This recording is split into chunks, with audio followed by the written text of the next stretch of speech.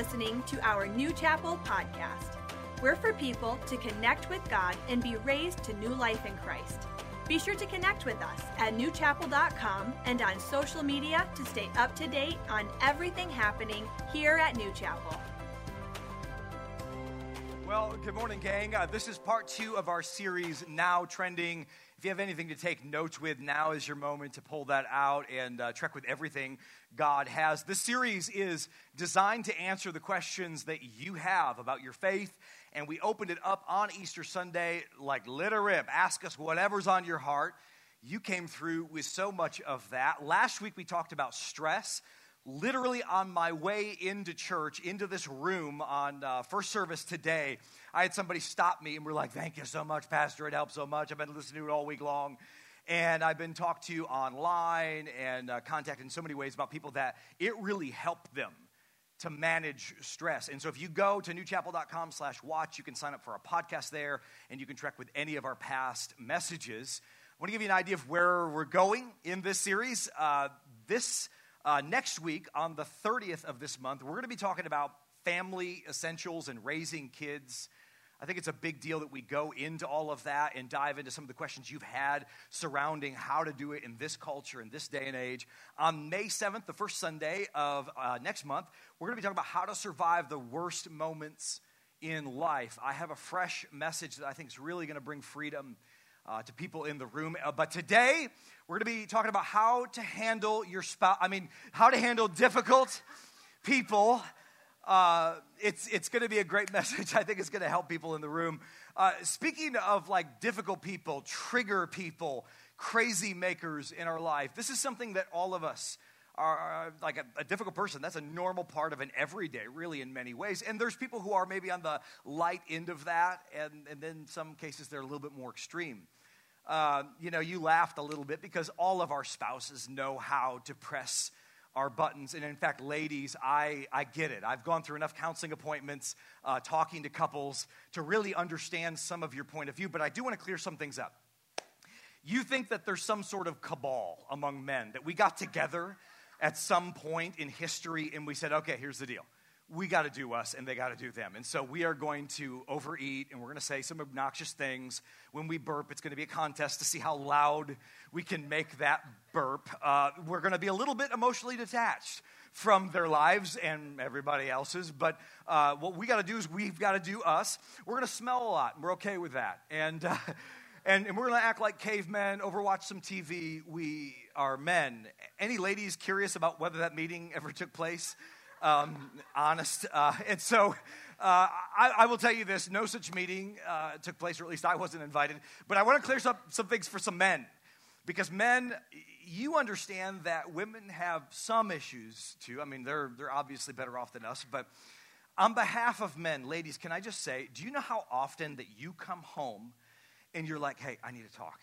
And we make a huge sacrifice by pausing what we're watching. And we'll okay, here we go. And we turn towards you, and here's what happens. You start talking at us.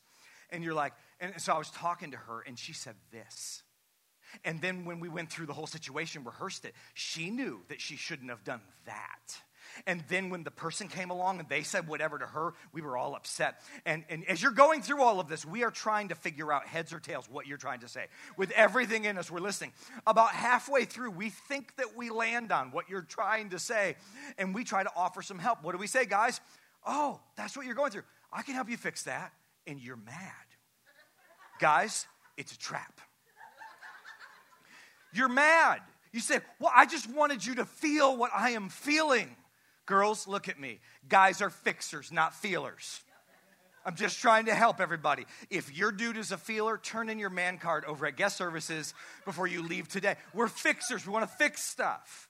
Like some of the same ladies that are upset that he's all emotionally uninvolved and he's not feeling. When you guys were dating, you used to brag about that same thing. Well, no, I didn't. Oh, yes, you did. You said, oh, he's my rock.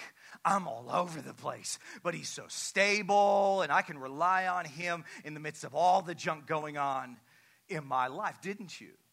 But let me tell you something about a rock. A rock is just kind of there. So you might have been going through a storm in your life, and your man was just kind of there. And now that you're 10 years into a relationship and you're like, he's not emotionally there for me. My man is still a rock, but that just means, say it with me, he's just kind of there. And so thank God that we're different. We need to grow and feel a little bit more, dudes, I get it. And ladies, you got to understand, like, men are wired to help you in your life.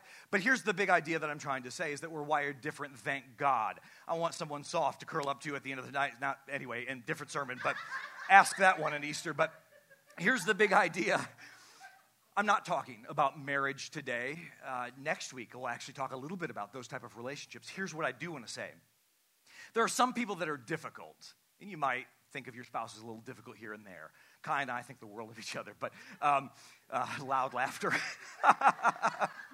We couldn't be more different in this world, but thank God we have each other. Conversely, there are difficult people and there are difficult people. Do you know what I'm talking about? Like people that like take pleasure in your unhappiness. I have personified them in different ways. One I call the Sherman tank, because they will bulldoze you and run all over you in your life. There are people who are difficult like that. There are people who are the volcanoes in your life that if you start talking to them, they will blow up about anything. They have the Mount Etna anointing on their life. There are the megaphone people. I'm related to people like that. That if you start talking to them, they will talk your ear off. Or the megaphone people that if you tell them your business, everybody's going to know your business. You know what I mean? Difficulty. You're smiling because you might be sitting next to them. Okay. The crybabies. These are the people that cry and bawl and squall to you either because that's like a sport for them, or on the other end, they're soliciting your sympathy, but like always, you know. How about the nitpickers? They are like perfectionists that are never satisfied. You could give them the Mona Lisa and they're like, yeah, but she's scowling, you know. The space cadets, many of you are related to space cadets. They're difficult just because like they're in their own planet. They're on their own wavelength. So we deal with difficult people, and I want to give a real definition for this. It's very profound. Who are difficult people? Write this down. This is what I found to be true. Difficult people are any other people than me. You can quote me on that if you like. But I think any of us could quote ourselves on that. Difficult people are anybody else but me, because the way you do it is different than how I would do it. And how you're even saying that bothers me. How could how I say it bother you? Like I'm doing it right? Yes. But I'm saying it wrong? Yes. Anybody else but you can be frustrating and even frustrate yourself. But the truth is this: difficult people are going to be a part of your everyday life. 2 Timothy chapter 2, what does the Bible have to say about this? The Bible says, remind everyone. So here it is. Stop fighting over words. The Bible tells me to tell you that, so stop, knock it off. Such arguments are useless, and they can ruin those who hear them. Again, I say, don't get involved in foolish, ignorant arguments that only start fights. A servant of the Lord must not quarrel, but must be kind to everyone, be able to teach, and here it is, be patient with difficult people. That's God's call on your life. That you have to learn how to navigate these relationships because they're going to be in your life. When it says difficult people there, the Greek there is, yes, difficult people, but it means harsh people, hard people, annoying people. These are the agitators in our lives, the competitors, the false accusers, the humiliators, the people that love to humiliate you just for their own satisfaction. These are the people that start family feuds and are involved in your own betrayal, that reject. These are the backbiters, the abusers, the bullies, the snobs. These are the one-uppers, your grumpy boss, and your whiny coworkers. Difficult people, and the Bible says be patient with them. Now for you, it might be your kids. You're not thinking of that. If you've got a cute little 2-year-old, I've got a 2-year-old daughter who's so much better than yours. I'm just being serious. And she's just so beautiful and angelic, really. But I also was a youth pastor. And I remember what it was like to talk to parents about their teenager. Some of you in the room have teenagers, and you know what it's like to deal with difficult people. In fact, eyes forward, don't let them know that you know. But it's a lot, and sometimes your kids can be frustrating. I had a family member one time, and she was a teenager, and she became Miss Priss about everything. And I said, I can't wait to meet you again when you're 25, because you're awful. And I was a pastor at that point too as well. And anyway, but how about your ex-colleague? Maybe a difficult person who ran your name through the mud, who took clients away from you. Maybe you have a friend in your life, and they're a friend, but they've also kind of become your frenemy. Like, I love you so much, and I want to kill you. You know, like, why are you saying these things or doing these things? Maybe it's a boyfriend that got you pregnant and then split. Maybe it is that coworker who's working overtime to frustrate your plans, who's working to get the promotion over you, and that's fine, but is doing it in a way that is just wrong. Maybe it is a relative that's spreading lies about you to your family, running your name in the mud. Question, do you have anybody like that in your life? I don't think we have to reach far to realize most, if not all of us, are dealing with a difficult person. And life can be going so well. You can be enjoying your job, your life, your home life, and all of a sudden you'll have an interaction, a conflict, a frustration with a difficult person, whether it be a sibling, a coworker, or your spouse, and it feels like it throws everything off. Do you know what I'm talking about? And so I want to help you to deal with that today, but eyes forward, look at me for a second. This is a tough message. Like, you want me to preach on deep things. Deep is not confusing. Deep is hard to do, and that's today. Today's deep into the pool. And when I think about this message, honestly, especially after Easter, it's not number one on my list if you wanted to preach to grow a big church. It is number one on your list if you want to grow a big people. And that's what we're out to do here at New Chapels. We want you to be a person that has some depth to your walk with God. Say amen, somebody. This message has the aptitude, the potential there to set people free, and that's what I want. So what does the Bible have to say about dealing with difficult people? That passage in 2 Timothy doesn't end. So it says, be patient with difficult people. It says gently. In fact, that's the character of God. He's gentle with you. He's patient, right? Gently instruct those who oppose the truth.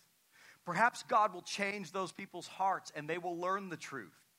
Then they will come to their senses and escape from the devil's trap, for they have been held captive by him to do whatever he wants. Gang, I want to give you four thoughts today as we jump into this message. And again, they're going to be a little bit more challenging points, but if you assimilate these, I believe it's going to bring freedom. Let's jump in. Number one, people problems are, write it down, human problems. And you can write that however you'd like. Human problems are people problems, and people problems are human problems. They mean something different, and yet they both make the same point when you change that point around. It's part of life, and it's also the nature of people. Well, Pastor Joe, you don't understand. I'm dealing with this guy, and he's a different species of different people. I told you I'm a dad. I actually have 4 kids, and we love watching The Mandalorian and Book of Boba Fett. Like, we're really into it, and we love that drop that happens every Wednesday. And so as we were watching about this, watching that series, I thought about the series we're preaching and thought about how there are certain people who rub you the wrong way. I would call them sand people, or better, maybe sandpaper people. And they're out to get you. They want to shoot you down. And there's different tribes. Some of them are only 100 grit. Some of them are 20 grit, okay? Like, there are different grits to the people that are trying to agitate you. And you might think that they are completely different species. But friend, realize that you might be the 20 grit to somebody else's life. People problems are human problems. Humans face these problems because apart from God, y'all look at me, we are really messed up.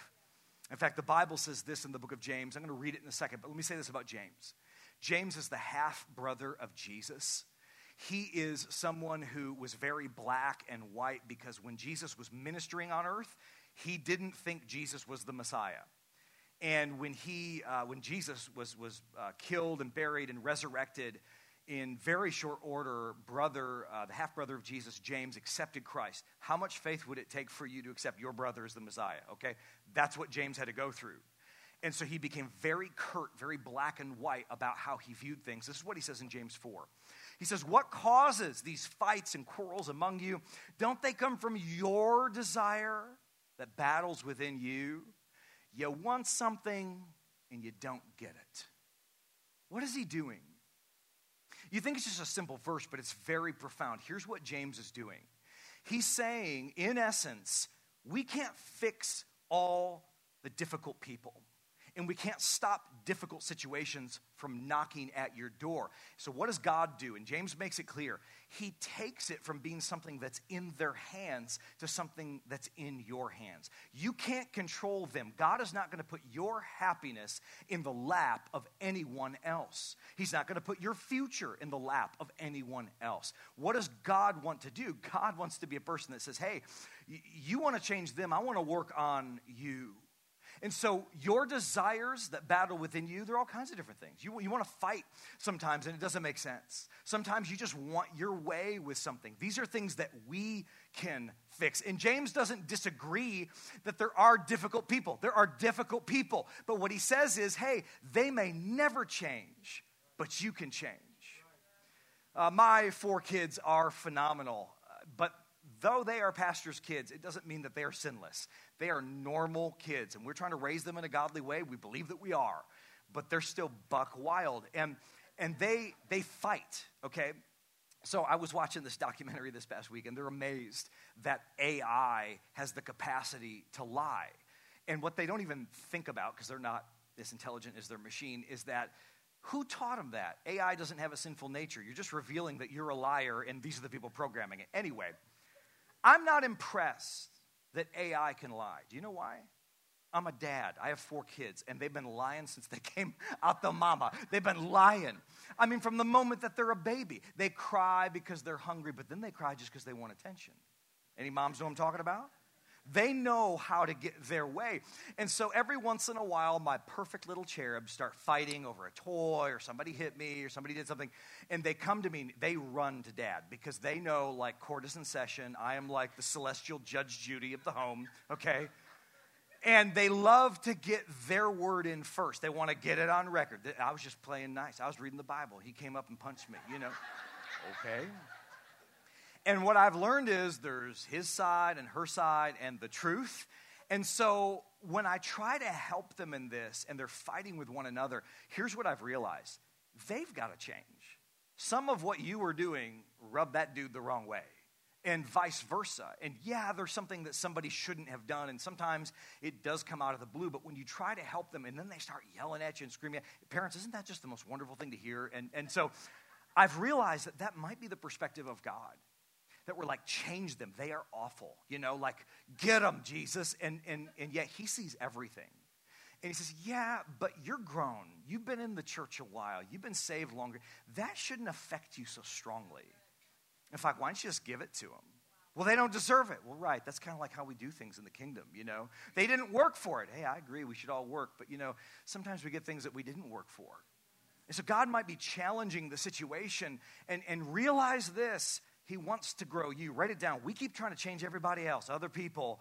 God wants to change us. In fact, can I put it in maybe clearer verbiage? He wants you to change you. The highest form of relationship is when you judge yourself. He doesn't want the currency of your relationship with him constantly to be about, oh, God, forgive me for this sin. He wants you to start working on these things and growing and becoming so that you're a person who can get through and navigate through the difficult people that are behind every corner, mind you. Amen, somebody? I like what it says in Romans 12. It says this in verse 18. If it is possible, as far as it depends on you, live at peace with everyone. Like, as far as it depends on you. Here's what I've realized in relationships. Boundaries, they begin with me. So we want to get along with everybody, but boundaries start right here in my life. Like, what am I going to do about it? I can't blame my lack of discipline on someone else's bad influence in my life. I have to develop boundaries to help me get to where God has called me to go. And so what I've also realized is as much as it depends on you, right? Like the Bible says, the most difficult person most times that you have to deal with is you. It's you. I mean, you are the most difficult person in your own orbit. You lie to yourself. You're like, Pastor, I don't lie to myself. Okay, one word, diet. Anybody else lie to themselves? I mean, you get on a diet, inevitably, somebody's having a birthday and they got money. And they bring in an ice cream cake with 3 layers on it. Like, everything's bougie now. It's all carved out. Looks like a kid, like, flying through the air. I don't know. And they're like, do you want some? And here's what you think. Like, well, I've been doing good. You're your own worst enemy.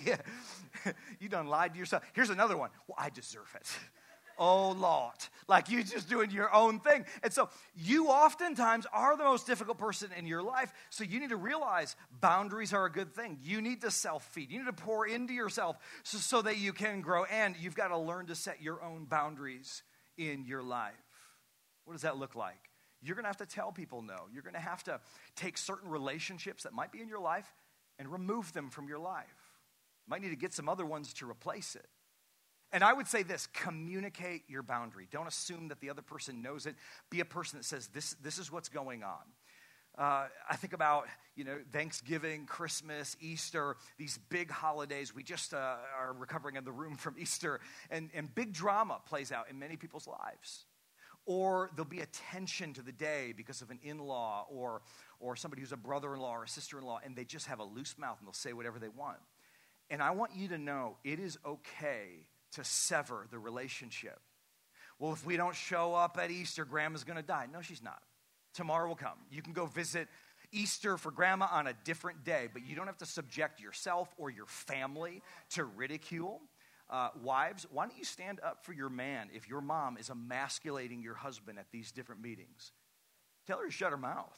If you keep this stuff going on, we're not coming to Easter. We had a family member that said, if you don't come to Christmas, I'm going to die. They lived another 5-6 years just fine. And now in heaven, they have full disclosure about why we had to do that. And it was a constant tension to manage. But listen to me, you might need to set a boundary in your life and say, no, I'm not going to let these people speak to me however they want. I'm going to display what self-respect looks like to my spouse and my children. And I'm going to say, no, that's not how this is going to go. Maybe you need to set a boundary for who comes over to your house, maybe your kids' friends. Kai and I, we set a boundary a long time ago. We said, hey, you're not staying the night at anybody's house ever, right? Like I'm talking about their friends and buddies from school. Like you're not doing it. Now, little trick with all this, don't be the parents that just say no, no, no because of Jesus. Say no and then replace it with something else good. And here's the good. I'll spring for pizza. You have your buddy come over to my house. And I'll watch, and I'll make sure we have a good time. You'll never have a party like a Bevelacqua party. Let's have a riot. So it's not just no, it's no, yes, and we'll replace it. But I'm going to step in. I'm not going to let my kids hang out with whoever they just end up hanging out with at school. Parents are like, well, wait, don't they need to make their own? Yeah, but there's also a thing called bad influence. I'm going to step in, sever. Doesn't mean I'm condemning the kid to hell forever. Not at all. I'm just saying you can't talk to my kid. Can't hang out with them. They're not friends. Because listen to me, you got to raise godly kids. Well, I want them to be a witness in school. That's crazy. Listen to me. They can, a little bit, have an influence on their immediate friend circle. But if you expect to win a whole high school to Jesus, your little teenager's going to do that? Did you do that? Wouldn't you be satisfied if your kid got out of high school, knew the Bible a little bit, had a life verse, loved the Lord, maybe served twice a month on the go? Like, that's really where we want to go with this thing so that they can be a witness in this world. We had a whole bunch of evangelicals send their kids off into school and let them be thrown like wolves to the slaughter, and it was a bad deal. You got to step in, sever. If there's a teacher that's a bad influence, well, they need to learn how to deal with different personalities. Totally agree. My dad took the side of the teacher more than even listened to me. I get that. But listen to me, in 2023, you better weigh that out.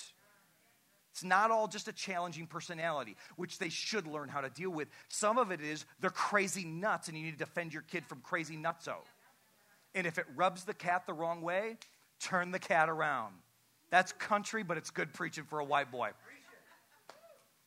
I don't know if this is going to make it to the podcast at all, but I told you it's going to be a hard message. Listen to me. You have to have boundaries. You have to have boundaries in this world. You can't fillet your family and yourself. Jesus Christ had strong boundaries.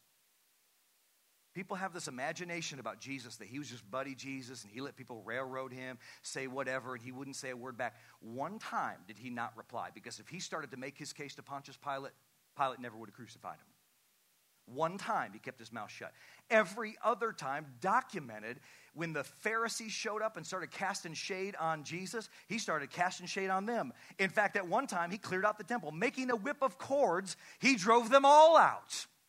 Last week, we had somebody giving out free What Would Jesus Do bracelets, which is like so New Chapel that those just show up one Sunday. What would Jesus do? Y'all look at me. He'd kick your butt. That's exactly what he'd do. He's not going to let people act however they want. He's going to say, no, you knock that off right now or I'm going to do something about it. Think about Jesus Christ, the Savior of the world, the Holy Messiah, God's Son, leaving the temple and taking the time and patience. I love this slow burn to fashion a whip. I'm going to get them all, God. I'm going to get them. Jesus, what would Jesus do? Wha-pow! You know, some people have gotten upset over the years that we make people who want to serve back in kids get background checks, and they've gotten upset that we've got cameras back there in every single classroom watching what everybody does. I tell you something, I think it's important. Do I wish and long for the world where we didn't need some of those high standards? Absolutely. And I grew up in country church where we didn't need them. It was just the middle of Timbuktu. I'm going to tell you something. Jesus was tough with this. And we put a pressure on our workers.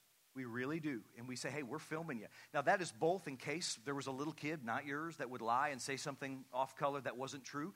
We could bring accountability into the room. But also there's accountability for our teachers. They know. In fact, I put it on them when I speak to those kids' teams, and they're wonderful, wonderful people.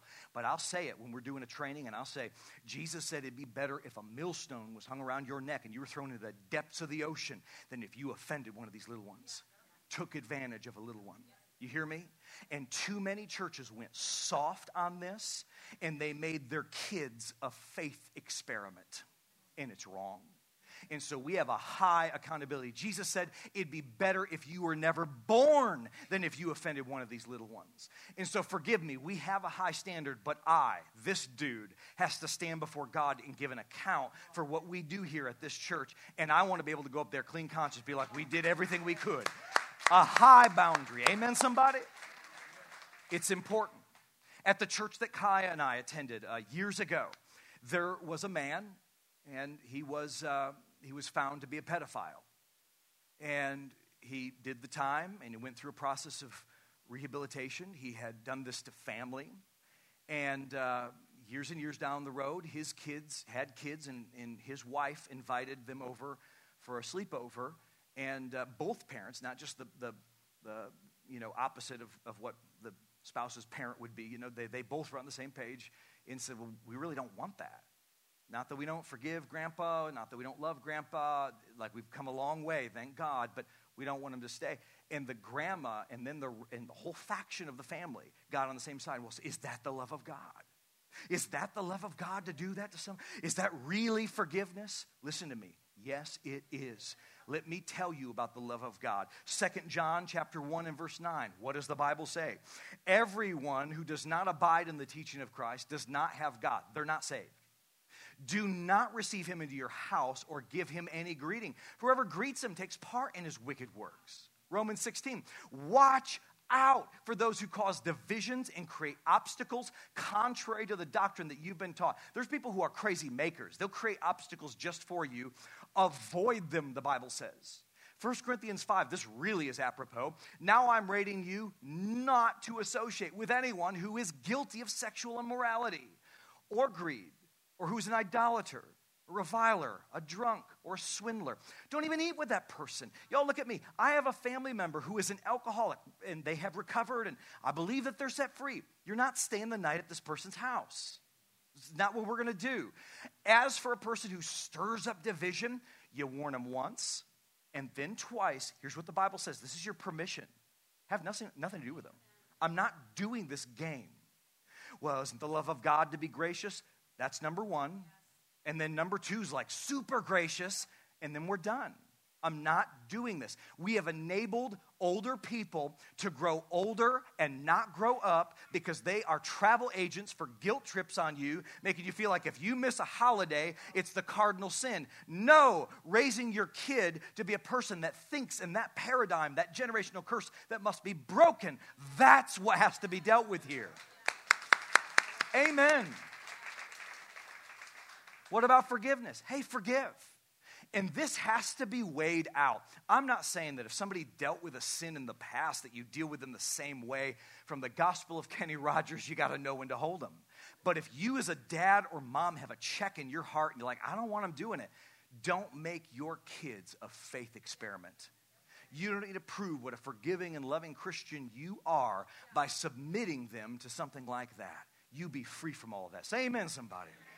Christian, God has not called you to abuse. God has not called people to walk all over you. Jesus Christ did not go to the cross for you to live a life where you are a victim. Set a boundary, sir. Set a boundary, ma'am. You guard your spouse, yourself, and your children. Amen? Amen.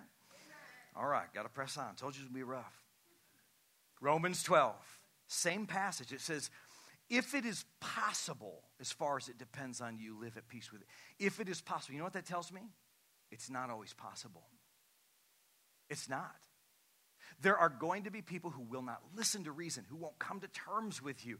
And there's some people, they will make it impossible. Luke 6:35, the Bible says, love your enemies. And there's more, I want to say that in a second, but write this down. People problems are human problems. What do you need to do? You need to choose to love. Well, what does that have to do with what you've just been talking about? Everything. Everything. You got to love your spouse and your kids before you love your extended family, and that's where those boundaries come into play. Love is to do it God's way. Can I hear an amen, church? Now, that was my longest point. The rest of them go pretty quick. Write this down, number 2. We need to stop planning to retaliate. Stop planning to retaliate. Now, this might be a person who's literally making plans to do something, but more often than not, you know what happens is we start planning what we would have said. Some difficult person hits us, and we allow them to occupy realty in our head, and we start saying, well, the next, and I do this, I'm famous for doing this. I'll be driving in a 55, and I'll be saying like, well, if they say this, I'm going to say that. Checkmate. You know, what would you say then? You know, well, how about this? Bet you didn't know that fact, you know? And I'm talking to myself and I'm planning it out. I'm in a 55. I look down, I'm going 85 miles an hour. It's like, oh, Lord, I deal with this just like you. You have to stop planning your retaliation as well. Like, don't retaliate. We're not talking about national interests. We're not talking about defending yourself. Different message. We're talking about difficult people.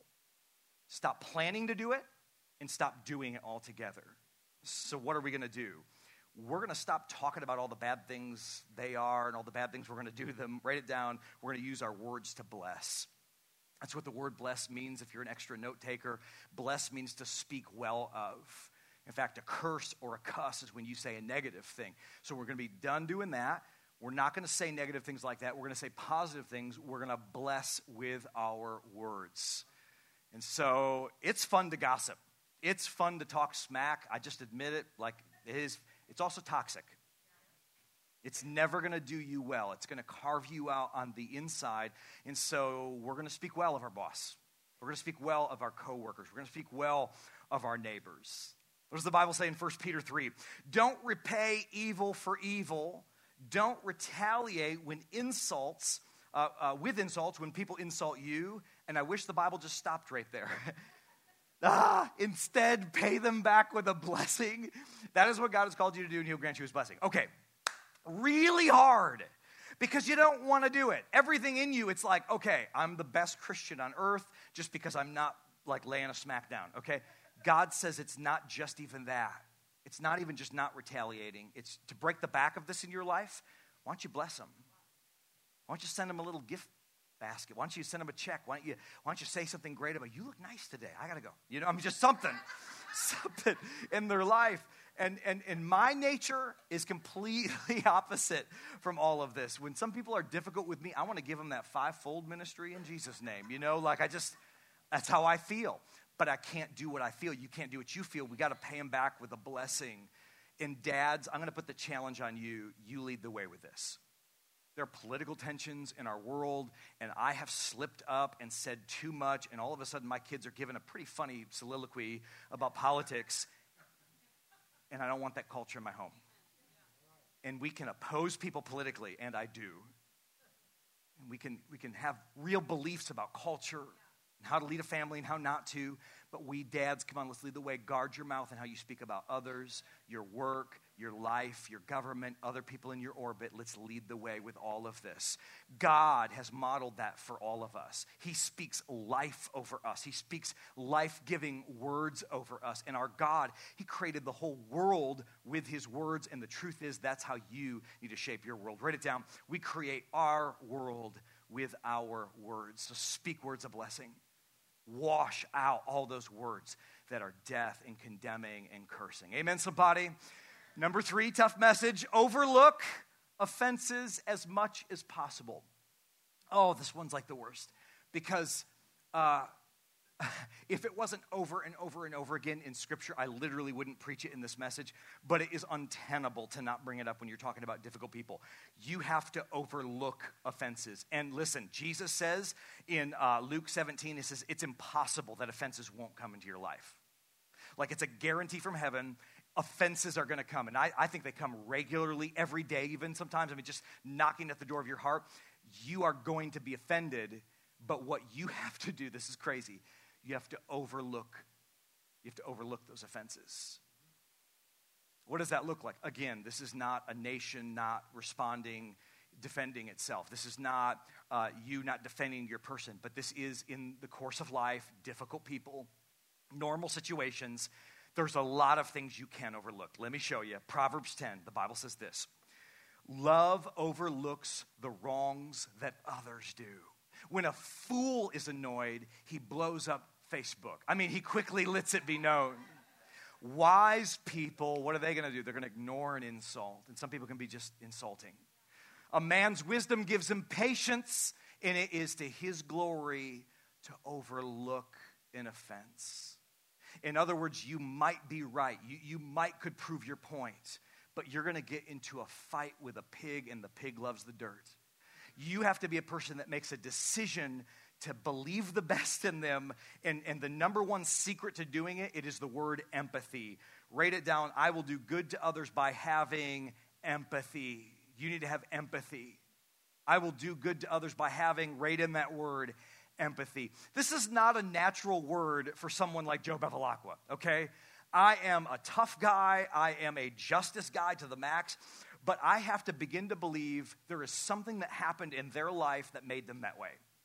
And I have to be innocent in that, and it is difficult. So when somebody cuts me off on 131, I have begun to say, well, maybe they got some bad news at home, and they're rushing home to help somebody. And even Kaya, who is probably the sweetest person on earth, should be like, you know that didn't happen. I'd be like, I need to believe that right now because it's going to help me, okay? I'm overlooking that. The old me, and Kaya, be quiet, I would have been riding a vehicle with the desire to have a harpoon to blast and get them and track them down. Oh, it's so funny. It was a couple of months ago, early spring, and we were at Target, which is Target for French people, and we were at the one in Granville because that's the bougiest. And so we're there, and we go shopping, and so I've got the whole family in there. We commuted the crazy to go shopping, and we're pulling out, and I drive now like an old man. I used to be like sports car dude, like let's go. Now I'm taking these wide turns and everything, and so my whole family's in there, and how many of y'all know, whether you're a slow or fast driver, there are people that when you get into their lane or you pull out from an entry point on an expressway, there's plenty of space for you to be able to speed up. Everything will be fine, but they see you, and at the sight of you, they're offended that you exist. And so they start to like speed up to try to prove the point. You won't slow me down. Crazy. Difficult people. And so in times past, I used to be a person to return the favor in many ways. Well, at Target, I'm pulling out, and this guy sees that, and he begins to speed up on me. And I went straight ghetto nuego. I went like that. I start to open the door. I'm ready to dot the guy. And Kaya says, you're a pastor, you're a pastor, you're a pastor. And so I had to stop, ready to dot a guy, teach him something at Target with all of my family there. And so I get it. That will knock at your door just like it is mine. I hope you're more spiritual than your pastor and you're not ready to get into a fight, but choose to overlook that junk. It will bring peace into your life. Amen, somebody? Number 4, write it down. Approach conflicts redemptively. Redemptively. Ephesians 4. Instead, be kind to each other, tenderhearted, forgiving one another, just as God, through Christ, has forgiven you. These difficult people, conflicts will rise up. I could just promise you that. But when they do it, you need to approach them differently than you did in the world. And that tells me we need to release the situation to God by forgiving. Release the situation to God by forgiving. Write that down. It's massive that you do have to forgive. And I am a justice person. It's like, find out who did the wrong, let's talk it all out, and make them pay. Right? I love that. And that thought line is funny, it's fun, but it's never done well for my soul. I've got to move past that. It's not that we don't pursue justice. We certainly do, but there's got to be a higher order that we do it. I think we need a joke at this point in the message. Can I tell you one of my up north jokes? Yeah, I'm going to do it anyway. So, okay. This one's about Croton Cliff and Roosevelt from White Cloud. These are people I grew up with, I'm sure. And so they were at the Tops Diner in White Cloud, and Croton Cliff walks in, and all of his buddies are there, Newego Newt and others, and he's got a big bulge in his short up near his chest, and they say, "Hey, Croton Cliff, why you got that big bulge in your shirt?" And he said, "I got dynamite strapped to my chest." And they kind of step back like, "Why do you have dynamite strapped to your chest under your shirt?" He says, "Well, every time we have breakfast, you have Roosevelt from White Cloud comes in, he slaps me on my chest, he busts up all my cigars. And so I'm going to blow up his hand the next time he does that." That's funny. I don't care who you are, everybody. Here's why it's funny. That's how a lot of us look spiritually. You're going to get them. And you end up blowing yourself up way worse, trying to make your vengeance happen for yourself. Friend, God has a higher order. And when you forgive, you set a prisoner free. This is true. It's not even them. Most often, the prisoner is you. That realty that they occupy in your head, it goes away. You can concentrate. That's the biggest theft. It steals your focus as a dad, as a mom, as a business person, because you're thinking about how somebody wronged you, and you're living out of that. But they're really, really, really, really wrong, Pastor Joe. Look at me. I really, really, really, really know. And it's not that forgiving them is justifying that junk. It's not. It's not letting them off the hook on what they did. In some cases, they might have to have some legal repercussions for what they did. But listen to me. You got to let it go out of you. You can't carry that junk. In God's perspective, you'll never have to forgive anyone more than he already forgave you. Mark 11. Whenever you stand praying, if you have anything against anyone, forgive him. That your Father in heaven, this is crazy, that your Father in heaven may also forgive your trespasses. And if you don't, let's just be straight in our relationship. If you do not forgive, neither will your Father in heaven forgive your trespasses. Well, Pastor Joe, that doesn't sound grace. Those are the words of Jesus. Anything against anyone. It's not justifying what they did. Hear me. It's saying, I forgive them because I don't want any part in that junk. Write it down. Forgiveness won't change the past. What will it do? It'll change your future. It might not change anything about your relationship with them. Forgiveness does not mean reconciliation. In many cases, you cannot reconcile the situation. It's great if it can happen. I love it when I hear those stories. But in some cases, it's such a grievous offense that happened that you can't reconcile. Everybody get back together. No, things are going to be different from here on out. And that's okay. Can't change what happened. But I'm going to live in a different way. I'm going to change my future and the future of my family. And listen to me. If you haven't forgiven, it's on you. You heard the scripture. It's massive. This is deep into the pool. We're now like treading water, everybody. It's on you. You got to do it. Pastor, I need help with this. Friend, me too. We all do. And that's why I'm telling you to write it down. We need to pray. Pray that God will work in this conflict. Pray that God will work in your heart and in your life. And I know some of you, because I know my church, you're saying, well, Pastor Joe, I do pray. All right, what are you praying? I pray the flies of 1,000 camels find their armpits in Jesus' name, you know? I pray for them. You're like, I pray that they would get hemorrhoids. Hemorrhoids in Jesus. Hemorrhoids, God. God, let them get hemorrhoids on their armpits. Hemorrhoids, God. Some of y'all wish you had a superpower, you know, like bees. Bees. bees on these. You know, like you just wish you could send a plague or something. And y'all heard about the old timer, the old holier than thou guy says, well, you just got to pray for him and God will give you a scripture. Well, God gave me a scripture. It's Psalm 56. Oh, God, break the teeth of the wicked. You know, like, And that's not what that means, by the way. What does it mean? It means that we got to pray for them. We gotta forgive them. And this is literally an exercise, my friend, where it may or may not have an effect on them, but it will have an effect on you. It'll change you. It'll soften your heart. You'll be free, and that's what you need. David, the great psalmist, he would start out his psalms, and you can do this. He'd be praying to God. He'd be talking about the wicked are so awful, God. I wish you'd smite them with your power. You know, he's just so upset, and he's praying for God to just get them all, wipe them all out.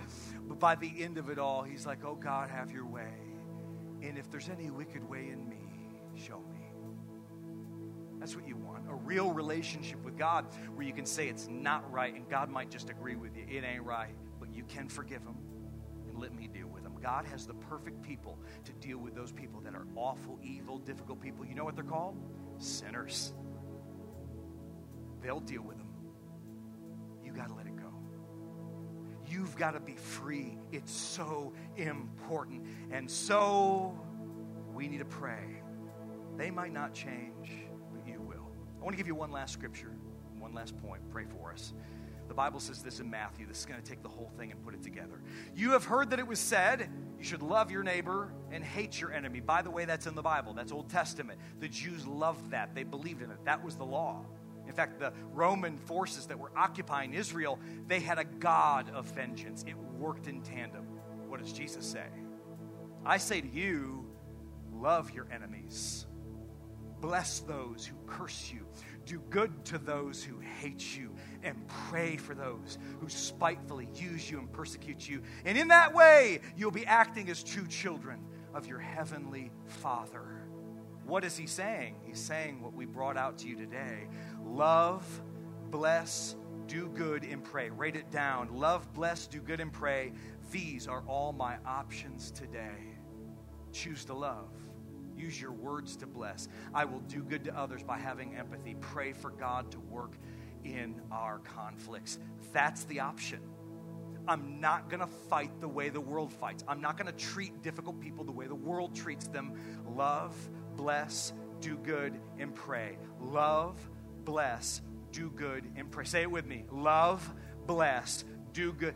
Say it again. Love, bless, do good, and that's it. Those are your options. You zero in on that, and here's the truth. When you lean into that process, God can make it so even when the worst offenders come in, you can be free. Difficult people are a part of your everyday life, and when you learn how to handle them in a godly way, you'll be free. And that's what God has for all of us today. Heads bowed and eyes closed. Heavenly Father, I pray for my church. Lord, as I bring this message forward, I know that there are people in the sound of my voice, and they have a person sticking out in their head, somebody who was their offender, somebody who has frustrated them, who went too far. And God, I pray for grace in this moment. Lord, if they have anything against anyone, God, I pray that they'd forgive right now. Release them. Lord, I pray that you'd give them the ability to love the unlovable. God, find a way to deal with really annoying people. And in that, show this world, God. The Bible says, blessed are the peacemakers. God, I pray for a boldness for people in my church to make peace. Lord, there are moms and dads right now that when they heard this message, they know they need to raise up a godly boundary. God, I pray for the boldness to set that boundary, even if it makes people upset.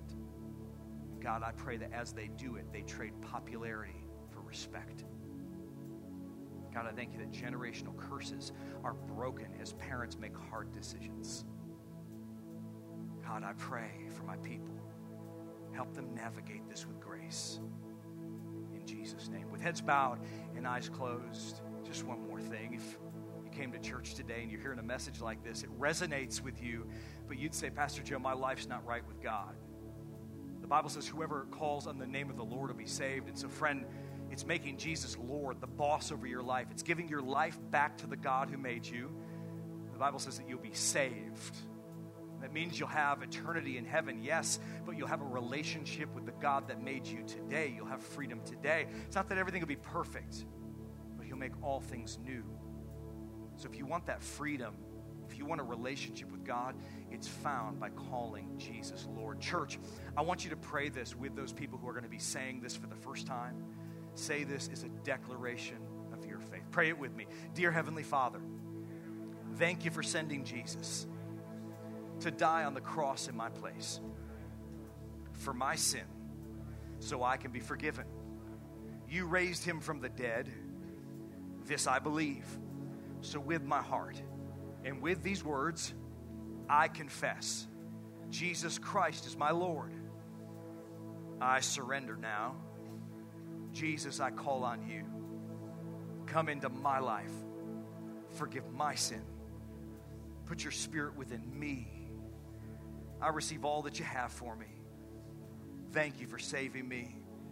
Thank you for making all things new. In Jesus' name, amen. Can we give it up for those people that accepted Christ? Praise God. The Lord bless you and keep you.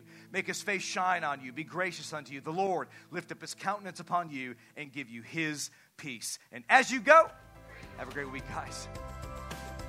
We hope that you were encouraged and brought closer to God during this message. You can listen to any of our past messages and series either on this podcast or on newchapel.com/watch. And be sure to connect with us on Facebook or Instagram to stay up to date on everything happening here at New Chapel.